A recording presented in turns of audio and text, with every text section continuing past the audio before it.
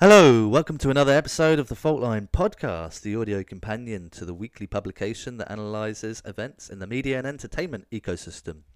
I'm Tommy Flanagan, and I'm just back from the Connected TV World Summit in London, which was a brilliant event, extremely busy, partly because they oversubscribed, word has it, but an excellent event, lots of good panels, and I've, in my post-event coverage, I've jested that Connected TV World Summit might as well rebrand as the Android TV World Summit, if there wasn't already an event of a similar name in Asia. But that is because there were lots of Android TV discussions, many panels, representatives from Google there, and a single RDK focus panel of the entire conference. And it was no coincidence that this panel ended abruptly with a glance at the watch. Oh, sorry, would you look at that? No time for audience Q&A. When clearly there was a lot of people in the audience, including me, who had questions for the RDK panel. And elsewhere, there were presentations from Deutsche Telekom, which had famously, or infamously, depending where you are, has recently announced that it's going to embrace Android TV and leave behind RDK, which while previously it had a two-pronged strategy and had told me personally that it was going to continue with this kind of different horses for different courses approach, along with Vodafone. So we knew that was disingenuous from the beginning. It was always going to standardize on a single platform. So there was a presentation from Deutsche Telekom during the event which felt forcibly, diluted in its platform agnosticism, like someone had said to them beforehand. Look, this isn't the Android TV World Summit. Don't make it about Android TV. But that was still the takeaway I got. And there was another great panel on the opening day featuring Nordic pay TV operator Alenta and video UX developer 3SS alongside Swiss content security specialist Nagra. And it turns out, unfortunately for Nagra, about 2 hours before this panel started, Alenta and 3SS had gone behind Nagra's back and announced a new 4K streaming dongle based on Google TV. And being based on Google TV, not Android TV, this means standardizing on components of the technology stack, including middleware and CAS. So, of course, for Nagra, that means being cut out of the equation with Google TV. And the conversation about the demise of CAS is one for a different day. That's not the only tool in Nagra's box, but it currently has no idea how to crack the Google TV box. How can companies like Nagra get into Google TV? And Alenta becomes the first operator in the EMEA region to deploy Google TV devices, and that follows on from the TV Vision Hub from T-Mobile US, and there's a unique case in South Korea with LG U Plus as well. But others will follow, we know that. And now it's time to introduce another guest. Enjoy. All right, welcome to another guest feature on the Faultline Podcast. I'm Tommy Flanagan, and this week I'm excited to welcome our debut Doctor into the studio, or should I say TARDIS. We're joined by an executive with over 20 years of experience in technology, someone pioneering streaming software, front-end user experiences, and data analytics. It's Dr. Neale Foster, CEO at 24i, the TV app development specialist. So, dialing in all the way from Amsterdam, I believe. How are you today, Dr. Foster? Oh, it's excellent. I'm very happy to be in Amsterdam. My mother's from Holland, so I'm half Dutch. I've got a Dutch passport, so I'm very excited to be in Holland. So I want to start by remembering being at a 24i drinks event high up in a hotel in Las Vegas, NAB last year, and I asked someone if Neale was around, and they responded with a sort of deadpan, I think you mean Dr. Foster, and I was a little bit like, oh, really? Have I done something wrong? And of course, it turns out they were joking in reference, to the British TV series of the same name, which is something you probably get all the time, but it's something that's stuck now. So I do struggle to not call you anything else now other than Dr. Foster, I'm afraid. It has become a bit of a little joke, especially with Dr. Foster went to Leicester and fell in a puddle of rain. It's an old children's fairy tales. I'm sure you've heard of it. So you're not wielding the axe now as CEO and forcing people to call you Dr. Foster? No, no, no, no. It's completely irrelevant now. It was just enjoyable too long ago. Yeah, but on that note, it turns out you and I have something in common. Like me, you're currently working in a field that is 1,000 miles away from what you studied at university. Of course, there are probably some transferable skills like mine, but according to a quick LinkedIn profile stalk, you did your PhD in helicopter digital control systems in the early 90s. Can you tell us a bit about how you made the hop from helicopters to TV? Well, it was exciting at the time. It was a lot of maths. I did a lot of H infinity control system design. I enjoyed making things work and designing stuff. So I did a lot of engineering, and I was a digital control systems, I guess, an expert. But it's just a fundamental thing. You want to make things work. You want to see things happen. So actually, video streaming is a more practical version than a helicopter. Making things work and happen. The burning question is, can you fly a helicopter? No, I've flown simulators. To be honest, if I'm really honest, I'd be a bit scared. Uh, if something happens to the tail rotor of a helicopter, it goes round and round in circles like a gyroscope, and you're in trouble. I've actually, I prefer planes because at least if something goes wrong, it's probably just going to drift down and plummet to a certain extent. But a helicopter has issues, so I know too much Yeah. about helicopters. Yeah, now I've stumbled across this little tidbit of information. I think it's given me endless ammunition for anecdotes and metaphors and similes in future articles, I think. So, I think you could probably predict a future headline. Well, the irony of it is, I worked for British Aerospace for a few years as a control systems engineer, and I worked on missiles. And so, whenever people say it's not rocket science, I can actually make jokes about that one, which I prefer that joke. Hey, there we go. All right. Most people probably didn't expect us to start off on that note, but back to business. Right. Congratulations on your 1 year anniversary in the CEO hot seat, by the way, which has just come around. So we'll start off by asking, how do the past 12 months compare to previous CEO roles you've had? Am I right in saying this is your third CEO role? Yes, that's true. I mean, the longest one was at Access, where I sort of learnt my trade craft and learnt many of the principles. I was at Access for 12 and a half years. So, that thoroughly was a training ground.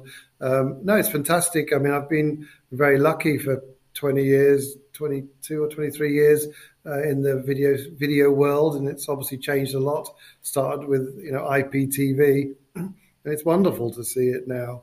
And I'm really lucky to be able to apply many of the things that I've learnt into this new role, but many of the principles, are fundamentally the same. So it's really good. And with for those who don't know, maybe new to 24i, 24i is the little sister company to Amino, which is under the Ethereum umbrella. And it's quite easy to sort of label 24i as the sort of modern streaming software focused side, and Amino as the sort of pay TV legacy hardware side. But your colleagues over at Amino are often keen to point out that Amino has effectively been in streaming a long time, and more importantly in the software a long time, not just hardware. So, I mean, do you see kind of some healthy competition between 24i and Amino as the two sisters? Yeah. It's literally like brother and sister, or sister and brother. It's Amino, and it is actually true. I mean, Amino was a customer of mine or of Access a very long time ago. So I knew Amino for years, and they truly were a pioneer at the time of IPTV. They're not a classic cable satellite type box provider. They truly were in the IPTV. So and they have device management software, and they have a lot of software, when it comes to RDK and HBBTV and those levels. Actually 24i sits above, in many ways, the Amino stacks and software technology. So it's incredibly complementary. 24i is sort of higher up, connected to the SaaS models and the whole billing systems and customer relationship management and CDN and CRM systems. So it's actually fits together very nicely. And it's literally not a competitor. We have two types of different competitors, and we have common customers Uphone, Delta, many others, they're actually common customers. We sell independently because we've got different systems that we provide. So it's very complementary. It's very simple. And it's not just a marketing statement. It is truly very complementary. Have there been instances where 24i has won business, on the back of Amino's legacy, or even vice versa? No, I don't think so. I've only been here a year, so I mean, potentially there's been something before. But as far as I know, often the RFPs and things that come out are very much, either software, a video streaming software, and then a kind of more hardware orientated software. So normally there would be different departments and different groups. There are, areas where we can work together, but I would say that normally the situations are very clear, separated out. Okay, going off piste slightly again now, as is tradition with guests on the Faultline podcast, I will take a little journey back in time through our extensive archive of technical articles and industry analysis stretching back over 20 years to try and pinpoint when and where our guests first appeared on the Faultline radar. So, Dr. Foster, you made your editorial debut in June 2016 when I quoted you in a story about Access and Verimatrix opening up the humble HTML5 browser to full OTT capabilities. At the time, you were COO and VP Global Sales at Access Europe, part of the Japanese mobile browser pioneer. And it was then another 6 years until you would return in an article published just after NAB 2022. Following a very stimulating conversation we had, we were talking at the time about your vision to kind of push the 24i team to think bigger, specifically about the filter's content recommendations business becoming part of a more multifaceted, churn-focused analytics product, we called it at the time, bit of a mouthful. But with us in this conversation was the former CEO of the filter, Damien Reed, who became 24i's SVP of Data Products. Now then, you assured me at the time that there were going to be no cuts on the cards, following the acquisition, and in fact that the data analytics team was expanding. And unfortunately, just a couple of weeks ago, we found out that Damien has suddenly left 24i. And I know this is the nature of consolidation, and personally, I can be guilty of looking too much into these things. But Damien's departure did seem very sudden, and it seems sort of polarized almost to the conversation that we had in Las Vegas last year. So I don't know, can you explain a little bit about the decision for Damien to leave? And is this a sign of bigger structural changes to come, maybe?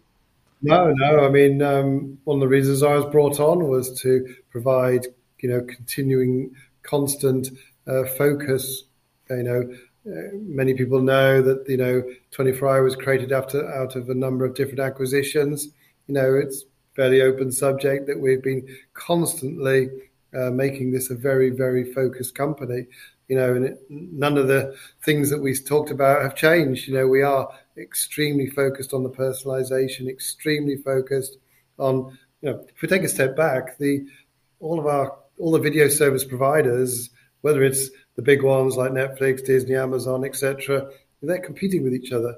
Our customers are another set of those kind of direct-to-consumer content providers, broadcasters, and we've got to help them because it's a classic battle of eyeballs, and it's even more extreme now. I think with OTT, got so many different devices, so much time, and 24i has to provide better and better solutions, and so we've been bringing the component parts of 24i from the history, and it includes the filter, renamed 24iQ.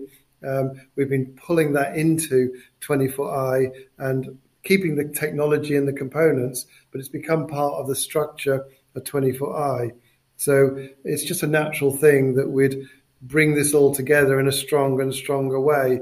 It is the same as my vision for 24i, and the leadership team as 24i is all about helping the end video streaming providers have differentiation against their competition. So at the end of the day, I feel very strongly about personalization is an absolutely critical thing. I probably told you my favorite anecdotes about I don't understand when I'm on Sky Sports or BT Sport that I get stuff for cricket and worldwide wrestling, all these other weird sports I've never watched ever once. I'm a total football person, and that's all I care about. So I still don't understand why I get other sports and why it's not all Liverpool. I just want Liverpool's training news, injury news. I want to see videos of that. I don't understand why I get other stuff. And then on Netflix, why do I get rom-coms? I never understand. I want action stuff.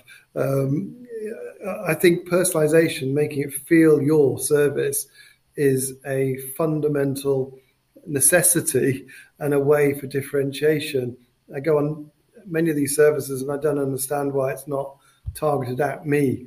When I've got my own profile and it's on my mobile, I can understand when you're in a living room, it's a family situation where the profiles become family profile effectively, where it gets distorted. But, going back to your question, I mean, really the whole focus for 24i is, and I feel like after doing it 20 years, I've got insights that I can bring of, matching to the customer problems that they have and trying to make sure we align the company with that. Yeah, so there hasn't been any sort of fallout about the vision of the filters assets inside 24iQ, no? Oh, no. If anything, it's got stronger and better because they've got some brilliant customers like MGM Plus and UK TV, some tier one fantastic customers, and their technology as a product is market leading. It's got AI in it. It's got seriously, that's where it helps. I've got a mathematical background. Is I've actually talked to the senior data scientists and actually understand the algorithms that they use to create clustering and create all these different brilliant AI machine learning algorithms. I probably understand too much about it. I have to separate it myself, but know that they're fully on board, every person in that team, and it's fully part of our standard products, and we sell it standalone as well. So it's fantastic. I'm just so committed to that personally, and the company's committed to it as a strategic and product stream. So it's got stronger and stronger. You'll see lots of announcements coming out over the next 6 months, year, that will reinforce that and make it not just Neale's words, but actually seen by evidence. It's a wonderful set of technologies. Good. Okay. Yeah, I've joked on numerous times before in Faultline that we played Cupid in this deal originally because it was my interview with Damien that brought the business to your attention. But anyway, you've already alluded to this, but the filter's been integrated into the 24iQ managed service, and that works with any video streaming platform. Yep. And the argument is that some of your biggest competitors don't have personalization at the heart of what they do, which is what the filter has given you and what you've been working on since the acquisition. So have customers been receptive to that? You suggested already that's going to be announcements, or a big point, a sort of elephant in the room, is that that's getting more difficult because more and more customers are looking to build these capabilities in-house. To be honest, it's having seen and learned, and I didn't realize a year ago when I joined, and if I hadn't sat down with those data scientists and learned the detail and how the clustering, how the AI algorithms learn, how the whole methodology works in practical detail, I wouldn't have realized that this kind of word recommendation, it's easy to do a kind of, you watch this, then you might like this. You watch Squid Game, you might like some Korean other program, but it's much harder to connect. The classic one is just because you like Star Wars, you should like Star Trek, which is, to any person who likes science fiction knows that's complete rubbish. There's a religion against, either. Some people obviously like both, but there's religions from Star Wars fans not liking Star Trek and vice versa. It's, you've got to be very careful with generalizations on consumer behavior. The nice thing about what 24iQ do is they do it in an intrinsically cleverer way, the way they cluster everything, and they put the algorithms to use. And we really use the mathematical data sciences that's put in there. And so it's very quick. We often do a lot of POCs, basically, where we take the metadata and we take the data, and we've got partners also who will expand and tailor the metadata, and they will basically create these wonderful sets of metadata, and then we will apply all our algorithms on it, and then the recommendations and personalization you get, you can just do an A/B test, and you can just show very quickly, this is the recommendations if you did a kind of simple one, and this is the one when you use real algorithms. And then it's so obvious because you can see the engagement, and that's what it's all about, really. It's all about seeing the assets, the video assets, the videos that a video provider has, and comparing, what the recommendation is. And it's very quick to see that because it's very visual. The nice thing about 24IQ is it's very visual. You can see straight away if you get on that screen something that actually you would want to watch. You go, oh, so my engagement has increased. I'll spend 3 to 4 hours in an evening with that system rather than some other competitor that doesn't have that. So it's very, very clear very quickly. So as well as sort of helping you compete better against the likes of 3SS, who we've already had on the podcast as a more sort of core competitor, traditional competitor, I suppose, it also now throws you into competing, presuming that you're still going to continue running the filter as a standalone business under 24IQ with the likes of Think Analytics, who have also been on the podcast, and they've wrapped up a huge chunk of the market. So how do you better compete with the sort of thoroughbred recommendation engine and personalization providers?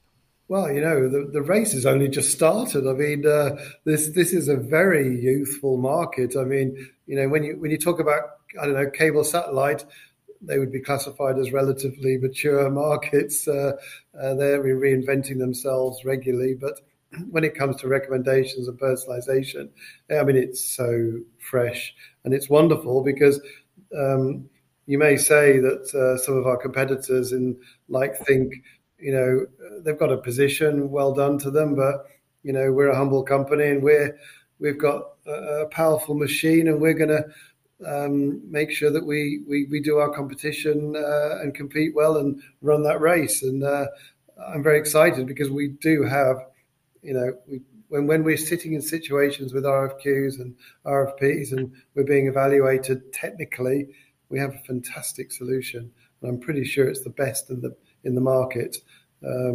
So I'm very excited about it. I think there's nothing better. As you know, with my previous job at Access, I was in the browser wars.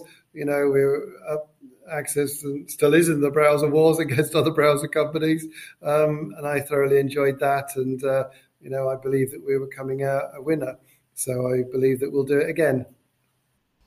I mean, on one hand, do you think that some companies like Think Analytics have been around for ages and been doing an amazing job, but on the other hand, that it was epitomised at Connected TV World Summit in London last week. I'm listening to a presentation from an operator, sort of tier 2, tier 3 operator, talking us through their personalisation strategy, and then at the end they say, "Oh yeah, so we're thinking about integrating a recommendations engine." The sort of disbelief from the crowd. Like, what do you mean you don't already have one after everything you've just said?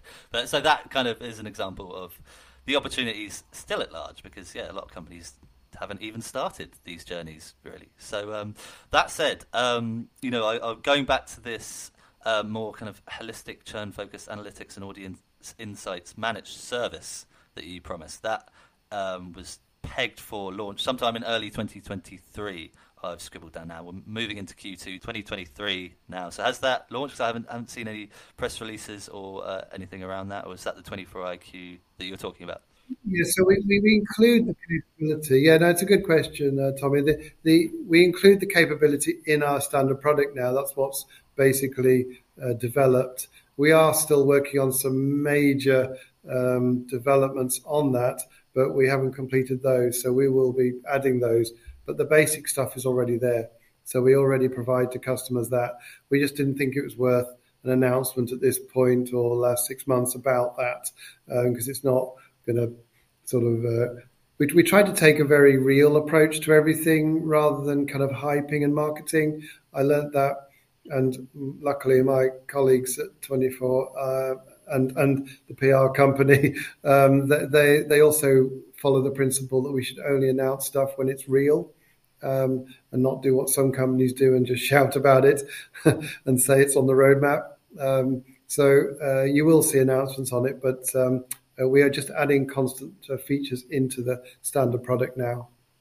Basically, there's this assumption of having a certain level of analytics in the product because customers want to be able to analyze what's going on, what's the user behavior. So it's kind of, I would say it's almost just an industry standard now that you have to include. And if you're not including, then you're making a mistake. But I think it's an industry standard now to include a basic level of analytics in that product. Yeah, table stakes and a certain level of commoditization as well that comes with that. Yeah.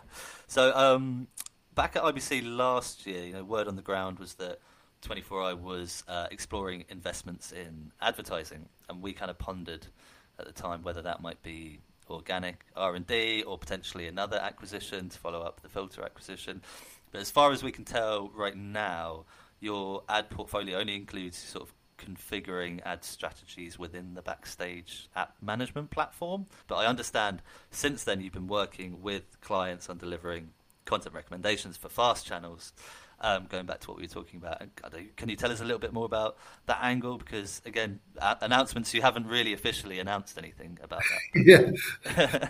Again, we've been we're one of the companies that does the real stuff in the background and then talks about it. We don't do what some companies do and shout about it and then try to do it. So one of the big subjects at IBC was FAST. I mean, it was, the free ad-supported television. It was just massive. And in the background, we've been working really heavily on it. So there's two angles on it. One is the AVOD feature to our products, which you're right, we have added that capability to our products. But the big hyped up, trendy, but true in this case is the FAST. I mean, it is really, truly going on now and quite exciting, I think. And, as a heads up, we are working with Amagi on that. And there will be more details later about that. Can't really say too much at the moment, but Amagi is a fantastic company and, a serious player in the FAST channels. And so it's very exciting what we're doing with them technically. Okay, so no customers to speak of in the FAST world yet, but potentially through Amagi. Well, I can't talk about it at the moment, but watch this space and we'll be talking more, and I'm sure we'll be talking to you about it. Brilliant. All right, okay. Sort of wrapping up towards the end now, Neale. Kind of how can you sort of best summarise for us what ultimately 24i is solving for video service providers? Now, I like that angle. I've been reading a lot about Yuri Levine from Waze, the founder of Waze, and he's just brought out a book, and I'm a bit of a fan of his, how he created Waze, and he focused on the problem rather than trying to create technical solutions. His obviously Waze came from fundamental two problems of traffic jams, how quickly can you get somewhere, and then also speed cameras. So he had a very simple two-pronged proposition, and he was up against Google and everybody, and he's actually done a wonderful business and by focusing on problems, and that's what we're doing. I've really we feel really happy that 24i is focusing on the problems that customers face and the industry faces. Making video streaming simple and easy. There's so many devices. If we go back in time to cable and satellite, set-top box, one device ultimately, then a TV. Now, with all the Apple TV and the Roku and everything, there's so many different devices that making video streaming simple for often which are broadcasters and content creators not very technically aware, with respect to them, they're focusing on content, making really beautiful, wonderful content, not technology. So making it simple, but then they're in competition for eyeballs. There's too much direct to consumer content now. There's a real fight going on, not just with the big guys, the Netflixes, Disneys, and Amazons, but all the others. So there's, how do you help them? And it's all about engagement. It's all about personalization. It needs to feel like your service. and that has a technological element, which is why 24IQ is important, but also fast channels with the revenue sharing on the advertising is a wonderful model. So it's really, making a flexible, beautiful user experience is just, number one. So it's, I guess, to wrap it up would be to say, making that service compelling, engaging, beautiful is the main focus. And it's a very different focus from some companies that just want to see it as a technical solution. I think it's got to be wonderful and iconic as a service. So I think that's our focus, and I hope that I'll be talking about it more often with you about that kind of angle on it, because I think that's where it's got to go. Great, nicely summarised. And what about the focus for NAB? It's closing in fast. You mentioned that there's lots of announcements planned over the next 6 months. Surely a couple up your sleeve for NAB. Yeah, you're going to see, I think, 3 announcements coming. So I can say that factually because they will be discussed with you undoubtedly. I mean, it's a big show. I mean, NAB was brilliant last year because it was post-COVID and everybody was just desperate to see other people face to face. It was fantastic. This one, I think, will be a lot. I mean, last one was business focused because people were so happy to see each other face to face. I think, this has expanded from what you might have called the traditional broadcaster elements. It's now so many content providers and broadcaster elements that I think it's even more exciting, especially when you see all the different devices and the fast. I think it's a melting pot of really exciting stuff, and I'm really looking forward to going there. I've just had a great idea. You should arrive by helicopter. I should do. I'm trying to get the guts to go and Death Valley and everything by helicopter. I still haven't done that, so I need to go there as well. Yeah, finishing where we left off. All right. Well, that's all we got time for today, I think. Thanks so much for joining us, Dr. Foster. As you said, hopefully be seeing you at NAB. Although, actually, that said, I do have a new policy going into NAB this year. I've already explained this to some of your colleagues. It's born out of pure frustration and actually near-death experiences. So I'm sticking to the safe chaos of the Las Vegas Convention Center this year. So that means no more running around, like a headless chicken. Hotel hopping between meetings, and then being late. That is presuming that you're in another hotel suite this year, aren't you? You're not in the convention center. We are, but we were also venturing out as well with partners, so we can see you on the show floor. Excellent. Well, yeah, hopefully see you there. All the best in your luxury hotel suite, entertaining clients. So, where exactly can people find you if they're looking for a meeting at NAB? The win for winners. Okay, in the win. Awesome. All right, thanks for listening, everyone. We'll be back next week with another guest feature, and then we'll be taking a little pause on podcasting duties because, as we said, we'll all be flocking to Las Vegas. So see you there, and cheers again, Neale. Thanks very much. Enjoyable. Thank you. Thanks.